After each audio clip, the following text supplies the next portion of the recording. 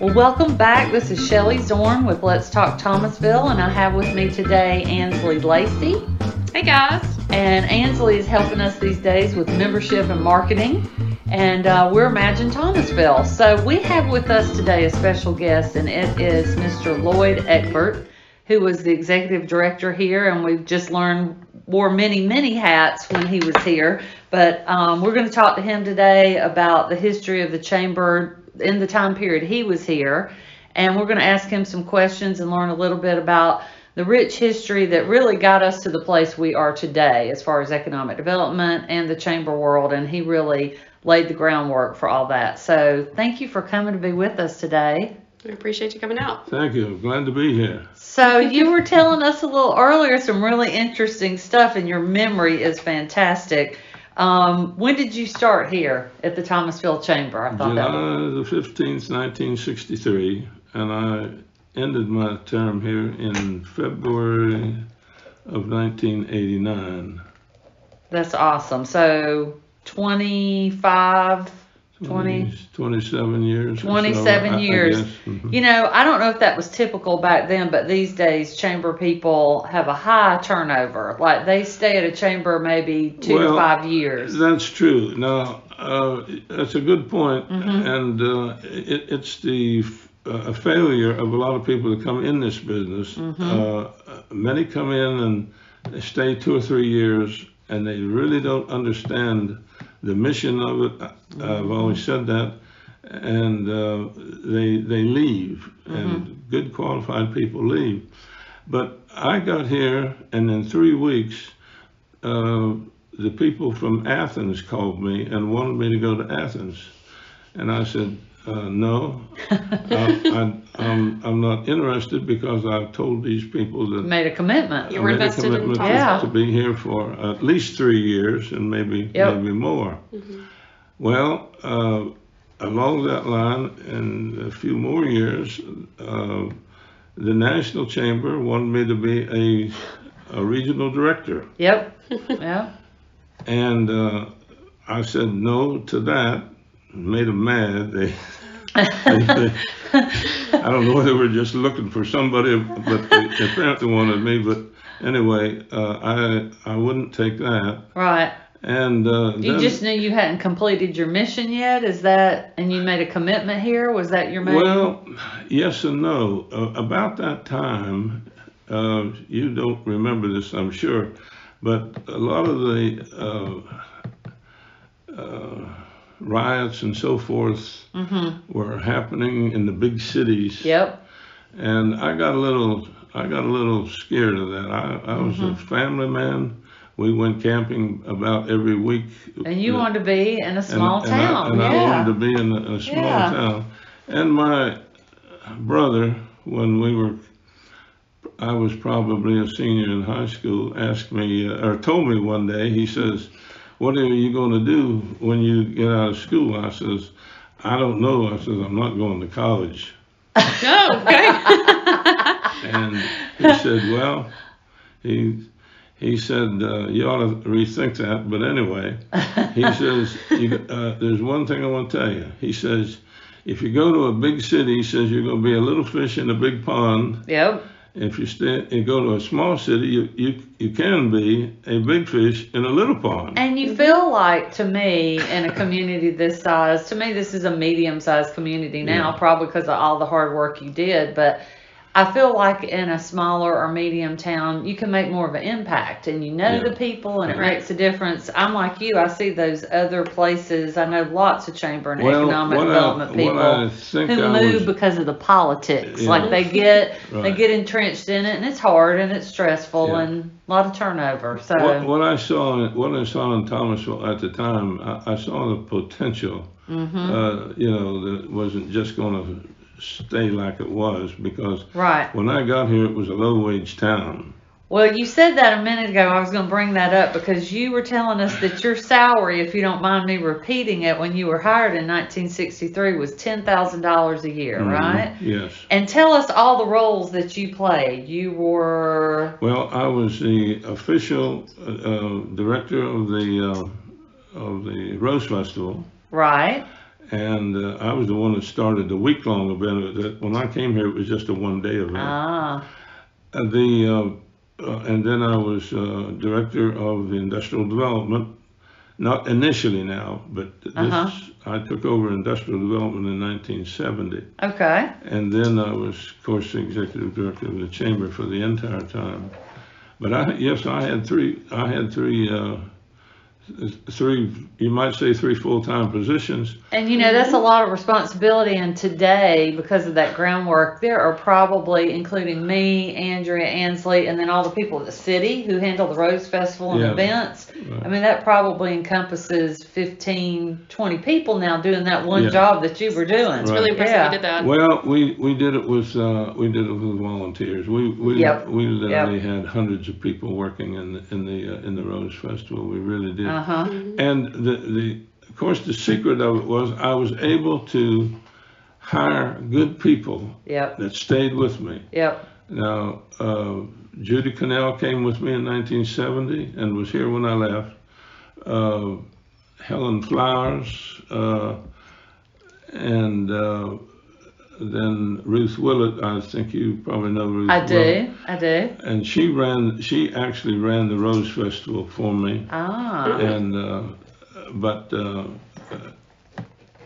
so that's really impressive you had too. Good people helping you, and that always does help, and lots of volunteers. So I didn't have the details to do with the Rose Festival, but I'm, right. Ultimate responsibility. I made the. It takes a village. The policies. That's right. Basically. That's right. And that's impressive to me too. For instance, the Leadership 80s program was my idea, and Ruth handled that. Okay. That's what I was about to bring up. Because I knew that you said you were running all those programs, but in the 1970s you had started and you formalized the leadership program. I tell you, when I came, the first thing I did was set up a kind of a slogan for the 60s, and we called it "Setting the Trend." We have some photos that are on the video we're sharing this week. And all through the 60s, we set the trend. Everything we did. That was, just like your. That's a great slogan. Yeah. We might bring a program back. We may bring that back. And then when the 70s came, we dropped that and went 70s Unlimited. Okay, so you kind of had a slogan for each decade? And then when the 80s came, it was 80s United. Like it. I I left in 89, and they all wondered what I would attach to the 90s if I was here. And you know what it was going to be? What? The Golden 90s. The Golden 90s. I like that. And it was. The 90s were good years. But they never used it. Interesting. They never used it. Well, I thought it was interesting when we were talking before we started the show. You were saying they hired you in at $10,000 a year. You had all these different hats, but you got here and realized that it was halfway through the year and the budget had already been spent for the year. When I got here, the budget was zero. So what'd you do? What'd you do? You got to work. Well, that's probably the reason I'm here, you might say. Yeah. Because they passed the hat until we could get a membership program going. Wow. But once the membership program got going, then it rolled. We had at one time, I had over 800 separate accounts. Wow. 800. Yeah. And I don't know how many members that was, because some companies had several two or more members. But we were able to effectively bring in the top leadership of this community in the chamber. The chamber was a group of the top leaders in the community. Right. Now, and we meddled a lot in the city business, and was the key. Tell me what you did. Tell me what you did with the city when you say you meddled. Did you get involved like in advocacy or problems that you saw? We didn't. I don't say we meddled. That's not maybe the right thing. But to give you an idea. Okay, give us an example. To give you an idea, I did a survey one time on the street traffic signals in the town. Yeah. And I thought we had too many. And so I proposed that we drop some of them, about 3 exactly. And anyway, the city sent me a note, said, you need to keep your nose out of our business, but we are eliminating 3 traffic lights. So they did listen to you. That's awesome. That's awesome. No, we had a great relationship with the city. We argued with them, we got mad at them, but we met with them all the time. And I don't think during the 70s and 80s, at least, I don't think the city did a lot of things unless they checked with the chamber. And the reason they did is because the city, the mayor was on our executive committee. Right, and they also probably knew you had the voice of the business community, and you had that, that you would step up when needed. And we had the leadership of the community working. Well, I would say that you set the groundwork for so many things, that being one of them. I mean, there's a very tight partnership with city, county, development authority, chamber. It all comes together. And you're right, it's just human nature. We don't always agree all the time. That's still true today. But I think at the end of the day, we come back together because we want what is best for Thomasville and Thomas County. I think the other thing you did that really set a legacy was making that leadership class, because here we sit with Ansley Lacey, and she was part of the leadership class you started, and that's why she's here with us in this organization today. Well, so thank you for that. Well, you've laid the groundwork for so many hundreds that went through that. We had the 3rd leadership group in the state. Atlanta had one. Really? Savannah had one. And ours was the next I did not know that. Well, I mean, honestly, hundreds of people have been through that program in the last 30 plus years, and that's affected leaders for Thomasville and Thomas County for years, and we've got one right here. Because I of don't know, you probably don't do it now, but when I was there, we had the graduating class, and we made them dress up in tuxedos and presented them at the annual meeting. I like it. And they also had to do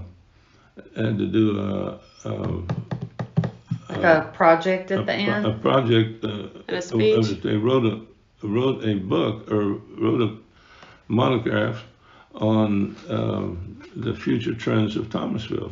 Have you seen any of those? I have not. I would love to see that. Each one of the 10 years that I was here, they all wrote a book. I've got some of them. You know, now they still do a project. They pick something from a different sector every year. But I like some of your ideas. I think maybe should bring some of those back. I like them. And back then you had about 35 people that would go through, right? And Ruth Willett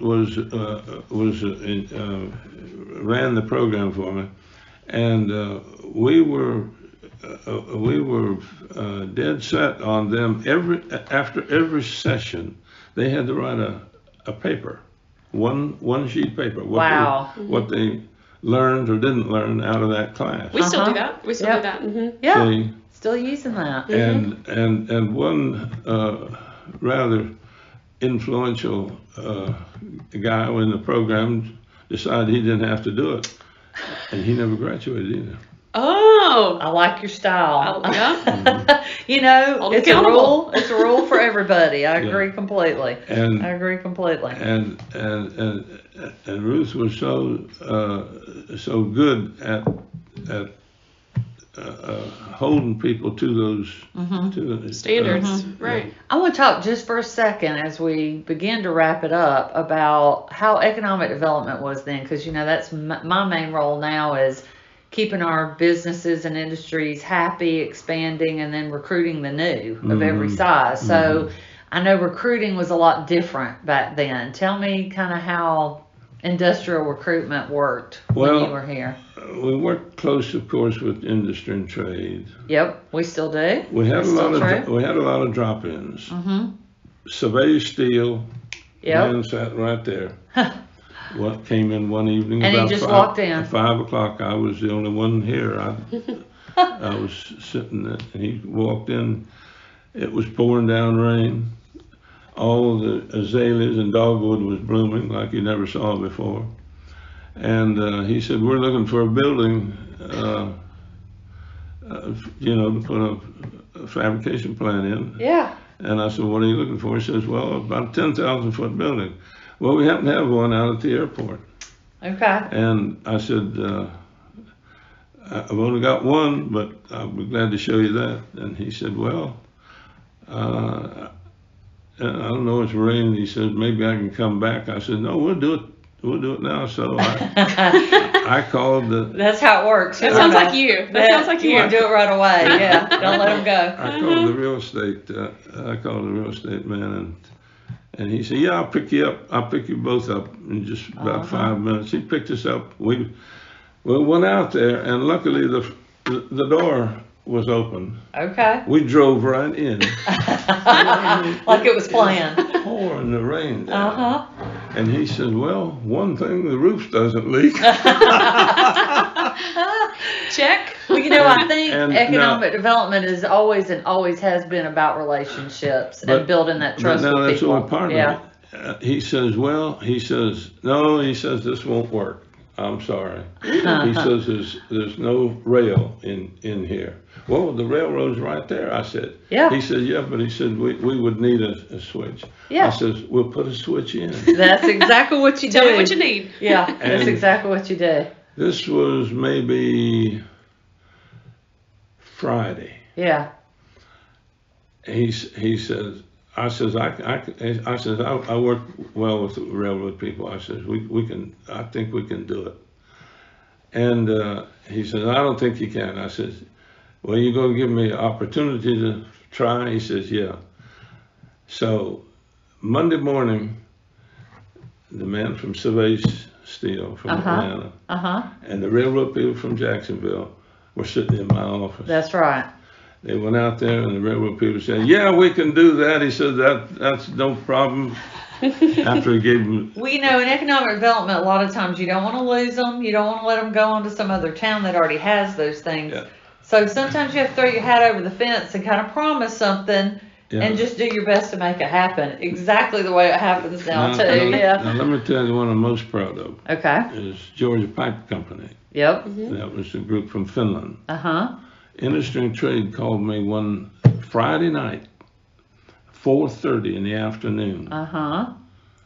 And I forget his name now. He was our man for a long time. I can't think now, but he said, Lloyd, he says, I've been riding a group from Finland around South Georgia all day. He says, and they're about worn out. He says, we're looking for a new building. He says, I know you got one down there, but he says, I'm not going to bring him down now. He says, it's nearly 5 o'clock and you're ready to go. And you said, well, the fact was, we had an Airstream trailer, and my wife was at that time putting the food and stuff in there to go to Panama City for the weekend. And I says, you bring them on down. They were in Camilla. They weren't going to come any further down. Camilla. He says, we're going to have to eat. He says, they're hungry. We're all hungry. I said, well, we've got a nice little Italian restaurant right around the corner. It was where Jimmy's Florist, Mom and Dad's. That's where Mom and Dad's was. Okay. I said, bring them down and I'll take them out to dinner. Yep. He says, well, you sure that's okay? I said, yeah, that's okay. So I hung up, called my wife. I said, the trip to Panama City's off for this weekend. And they came, and Monday morning they were back in here. They went back to Atlanta that night after we ate. Wow. They left here about 9 o'clock, went back to Atlanta. Monday morning they were back here because the building they went in was empty. It was a brand new building. Right. And the people that were going to go in there build it and then didn't do it. Well, I tell you what I get out of that story, that some things never change. Some things, they always want to talk to you on a holiday or at night or on a weekend, and you never say no. You just go ahead and do it. You take them out to dinner, get to know them, you build that relationship. So I was thinking, it sounds just like you, Shelley. You get calls on Christmas Eve. I got a call on Christmas Eve this year, and the consultant said, "I'm sorry." I said, "Don't be sorry. Don't be sorry." I've rescheduled my gallbladder surgery for a prospect one time. It's dedication. I think that's the difference between the professional and an amateur. That's true. Trio Products was another example. The guy that came in here one day with his wife. Right. And he said, "I'm a director of this company, Trio Products from Cleveland, Ohio." He said, "We're looking for a southern plant." And he says, "I'm just coming through here. I thought I'd drop by and see if you might." Now that is the difference. We don't get many walk-ins for industrial prospects anymore. You know, now they're going to check you out on the internet first and have a Zoom call But anyway, the upshot of it was, I said, "Well, I've got a building out here that I can show you." And I says, "You got your wife with you?" I says, "Well, we have a tour bus that goes on the plantations." And I said, "Well, while we're going to look for a building, maybe your wife would like to take the tour." About ready to go. He said, "Oh, that'd be fine." She jumped on and went to tour. And when they got back, she was so in love with Thomasville, wasn't she? Yep. That's your strategy. That's your strategy right there. And just show them Thomasville. They'll love it. And my driver was Jimmy Gribbon. You wouldn't know him, but anyway, he recognized that she was Roman Catholic, so they took her around and showed her the church. Yes. And she was really impressed with that. Yeah. That's what brought them that's exactly what, you get to know the people, you build a relationship, fill the need. All the other stuff that I did, you see how, it's personal, it's a relationship. Yeah, and you find out what they need. That's one thing we wanted to ask you today while we wrap up too is if you could give us one piece of advice today. I think Don Sims said, always be cheerful. So what would your advice be to us today? What would your advice be to us? If you have one piece of advice. Ooh. It's hard, isn't it? Well, there's so many. I don't know. You've got to treat everybody as important individual. Yes. Yeah. That's maybe not the way to say it. Well, and that's what you're telling us in your stories. My dad would. We came up during a depression. Things were tough, but we always went to church on Sunday, dressed with the finest clothes that we had. Sunday best. Yeah. If someone was out there fixing a tire, my dad stopped on the way to church. And we'd sit in the car and wait while he went out there and helped him. He was in his Sunday best, but he'd help him, wouldn't he? And I have that same kind of feeling about the things that I do. Yeah. I like to help people. Well, and I think the stories you've been telling show that. So, instead of taking your weekend in Panama City, you stopped and you helped that person fill that need, and it ended up being an industry there. I mean, you treat people well. As I look back, I did that. We did that and didn't think anything about it. That's right. I never watched it. I never watch the clock. It's a 24/7 job. It really is. I generally came in about 9 o'clock. Everybody else came in at 8:30. I tried to be here by 9. But when 5 o'clock came, I may be here. It might be 7 o'clock before I'd leave. It's hard to leave for me. It's a kind of job where, in today with cell phones, I may leave here at 6. But I may get 3 phone calls at the house. You don't or technically on the weekend. leave work. And you're working on Sunday or Saturday showing a building, and that's it's exciting, right? That's exciting too. Yeah. Well, we appreciate you. We appreciate you coming in today. A couple of things I wanted to tell you. I didn't want to record it. Okay. All right. Well, I tell you what, we're going to wrap it up, and we hope that you'll join us for the next session of Let's Talk Thomasville.